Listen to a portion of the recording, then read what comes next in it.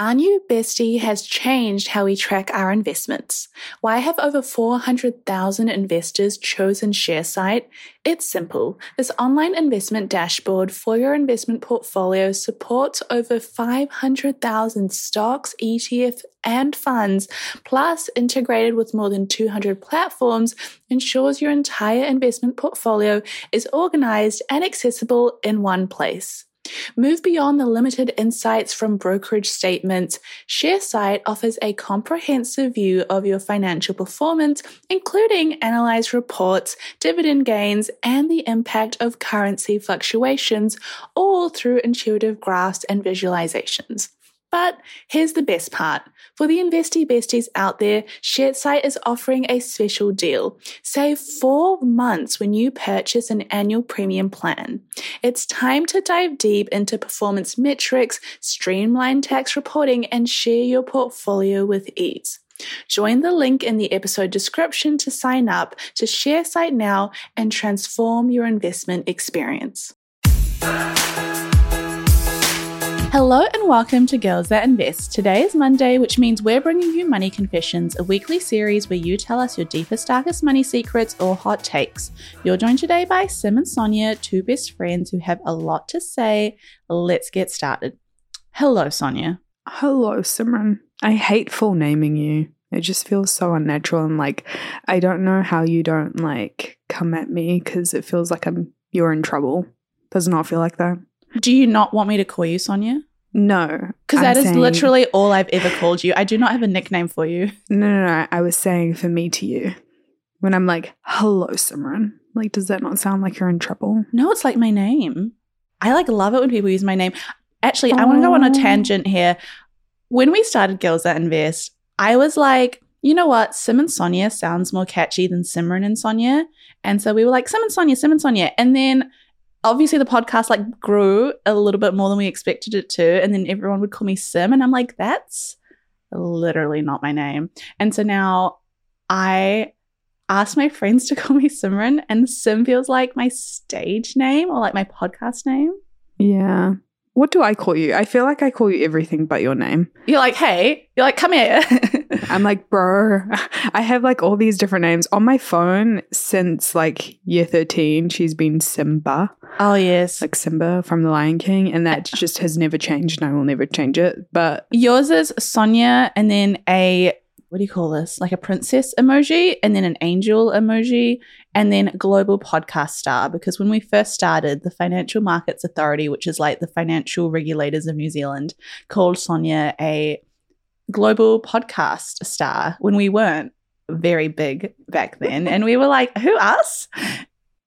I think I was just telling them, I gave them my investor profile. And they were like, global podcast star. And I was like, stop it. They're for me. Stop. You're like, guys. Anywho. We digress. Today we are talking about a money confession that has come in from one of our listeners. And I like this. It's a hot take rather than a confession. And I want to know your thoughts on it. The hot take is, dear Sim and Sonia, my hot take is that I don't believe in telling your friends how much you have in savings, or they'll expect you to front their expenses. This is really interesting to me because at its core, completely goes against absolutely everything we talk about and stand for, and the idea of this overarching theme of let's be transparent and let's share money information with our friends and family. But I get what this person is saying because their hot take is, well, yes, that sounds all fine and dandy and all butterflies and rainbows. But in the day-to-day, as soon as you tell people how much money you have negative repercussions. And so before we get into dissecting the hot take, I have to ask, do you tell people in your life, obviously you and I know how much we make and we've had these conversations from before Girls That Invest started. Do you tell other people how much you have in your savings? No one asks. I just feel sometimes we get on this podcast twice a week and we talk about money.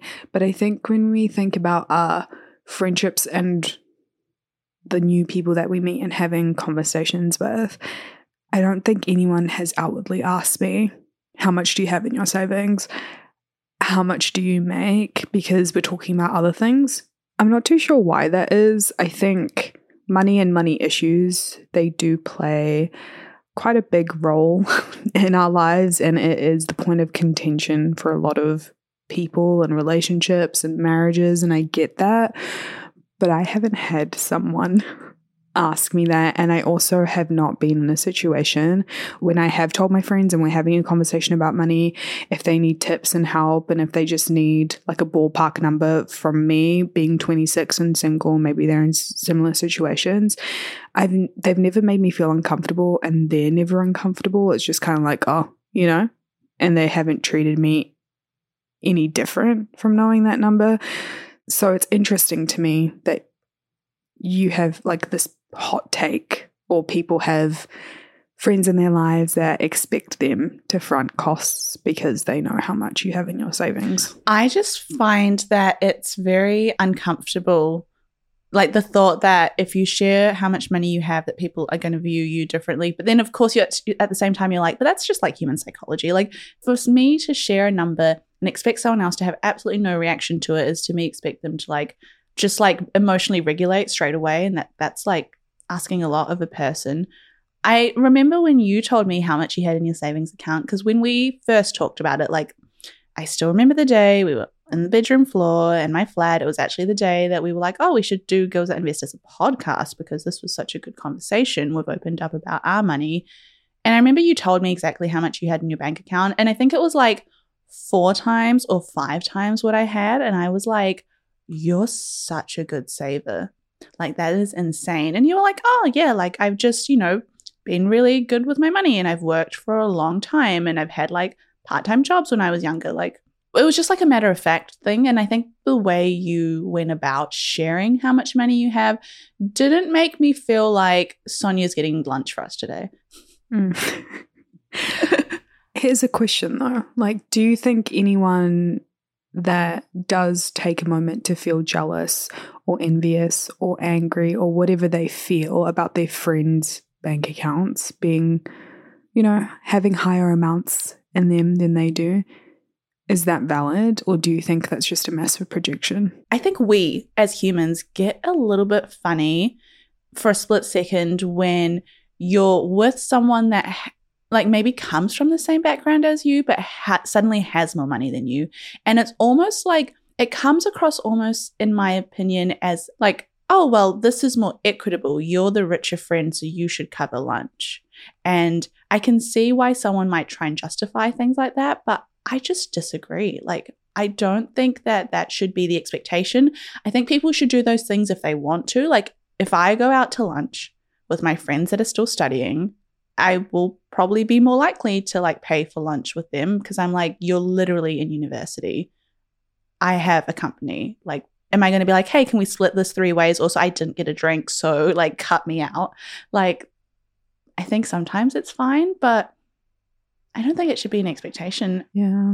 Sometimes I think the commentary around you should never feel any type of way about others having like more than you. We don't have honest conversations about like jealousy and envy and anger when it comes to money. I think when you are really struggling, when you've had to have a second job, when you have more mouths to feed and you see some TikToker getting paid 50 grand for one 30-second video, you are allowed to feel some type of way. You are allowed to feel that way. I think sometimes it just gets when it's like your friends and then you expect them to like front all of this stuff that comes into like entitlement, and that is not okay. But I'm not going to sit here and be like, you shouldn't be mad at the larger picture of like wealth inequality and like all of that. But your friend, just say you've known them for ages and you're just literally going to be like, yeah, we're going on holiday next month. You're going to pay, obviously. No. And I think there's like a very graceful way of shutting that down. Like, I do remember actually, now that you mentioned this, once I went to live in a flat. And so a flat or a share house or whatever you call it where you live is when like people rent out a room in a house and there's like multiple rooms. And there was one person that suggested, well, because I remember I was working, I had just gotten my full-time job, and the other flatmates were students. And one of them suggested, oh, well, Simran, like, I assume you'll probably want the bigger room and you can like pay more rent for it. And I was like, I like shut it down instantly because I was like, oh, I do not want to like enter this letting situation where it's just kind of assumed that because I'm the one earning, I will be the one that like wants the bigger room, or I'll be the one that like wants to buy the fancier things and therefore I'll pay a little bit more for them. And so I was like, oh no, I don't want the bigger room. I'm happy with any room. Like, let's just do like a luck of the draw and whoever gets each room gets each room. But I don't want this to like set the precedent that because I have more money, I'm going to want the nicer things in this house. And I think there's like a really, and once I said that, like it just never came up again. There was never the conversation of, how should we go about this? Oh, Simran, you have a job. Do you want to do it? Yeah. This is exactly what happens when you assume. Like, just ask. Just ask. Yeah. Do you think, though, that like going into the hot take, do you think that we should not be telling our friends how much we have in our savings, or they'll expect you to front their expenses? I think that people are smarter than they realize. I think not every single friend is going to be the same, and they're not going to give you the same reaction. If you know someone's struggling with money, they're juggling a few jobs, they are kind of tackling consumer spending, and out of nowhere you like are saying to someone like, this is how much I have in savings, this is how much I make, you're kind of asking for a particular reaction, you know? If it comes up naturally, like you guys are just having a great conversation about like what you're doing, you want them to like look into investing, look into emergency funds, they've asked for help, it's not coming from an unsolicited like advice like space, then why not? Sometimes I'm so naive, like Sim has more money than me. I have never felt any type of way about that. Like, I get so happy when other people like achieve their goals and achieve like success. Like when I'm down and my friends are like in a good mood and they're telling me how well their life's going, that gives me energy. That like fills my cup. So sometimes in my naiveness, I'm like, everyone's like that. They're not, you know? And if I do feel some type of way about something, I'm at a point in my life, you know, I'm old. I'm 27 this year. Oh my God, guys. Why is that old? It's not old, but I just feel like I'm just getting older and older. This is something that I'm working on, and I'm trying not to say it all the time. And I'm trying not to have like this, oh my gosh, I'm going to be 30 when I have 3 years till 30. But even if I turn 30, like what's going to happen? I'm not going to drop dead. So let's calm down, Sonia. Wow, that was a tangent. For business owners, every transaction is more than just a swipe of a card. It's the culmination of your hard work, dedication, and commitment to your customers. That's why I'm excited to share with you a game-changing solution that's simplifying the way businesses like yours accept payments. Introducing Tap to Pay on iPhone, powered by Stripe. Contactless payments has never been easier. You can seamlessly accept contactless payments directly from your iPhone, and the best part, there's no additional hardware required. Think about it. From local pop-ups to global retailers, Tap to Pay on iPhone and Stripe cater to businesses of all sizes, empowering them to accept payments right from their iPhones. It's a game changer for businesses looking to scale quickly and stay flexible, with quick setup that takes minutes, not days. So, how can Tap to Pay on iPhone and Stripe benefit your business? It's simple. Increased revenue, expanded reach, and enhanced customer experience. It's a win-win-win. To learn more about how Tap to Pay on iPhone and Stripe can transform your business, visit stripe.com/tapiphone today. 30 just means you have another 70 years to go. It's all good. Isn't that crazy? Yeah. I'm trying to reframe my way of thinking when it comes to age, but that's a topic for another time. Yeah, like I think most of the time when I feel that way, it's projection. It's because I'm lacking somewhere in my life that I'm a little bit insecure about. And I know to not take that out on someone, you know? 100%. And it's so interesting because, like, for those that don't know, like, when Girls That Invest started, it was like Sonia and I had a conversation. We're kind of like, this is how we'll do it. This is how we'll split it. This is the risk. It might work. It might not. How involved do we want to be? XYZ.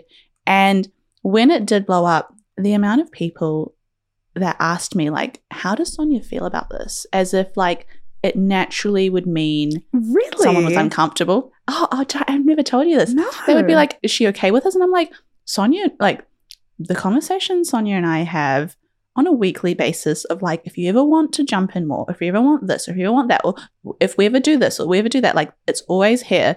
And it's a very, like, equitable, like, we knew what we were doing from the start. We had very honest conversations at the beginning.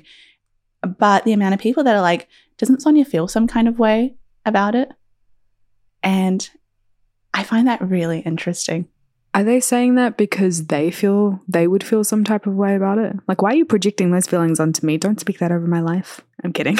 I think it's almost like, it's very interesting, but it goes to show, like, not everyone reacts the same way.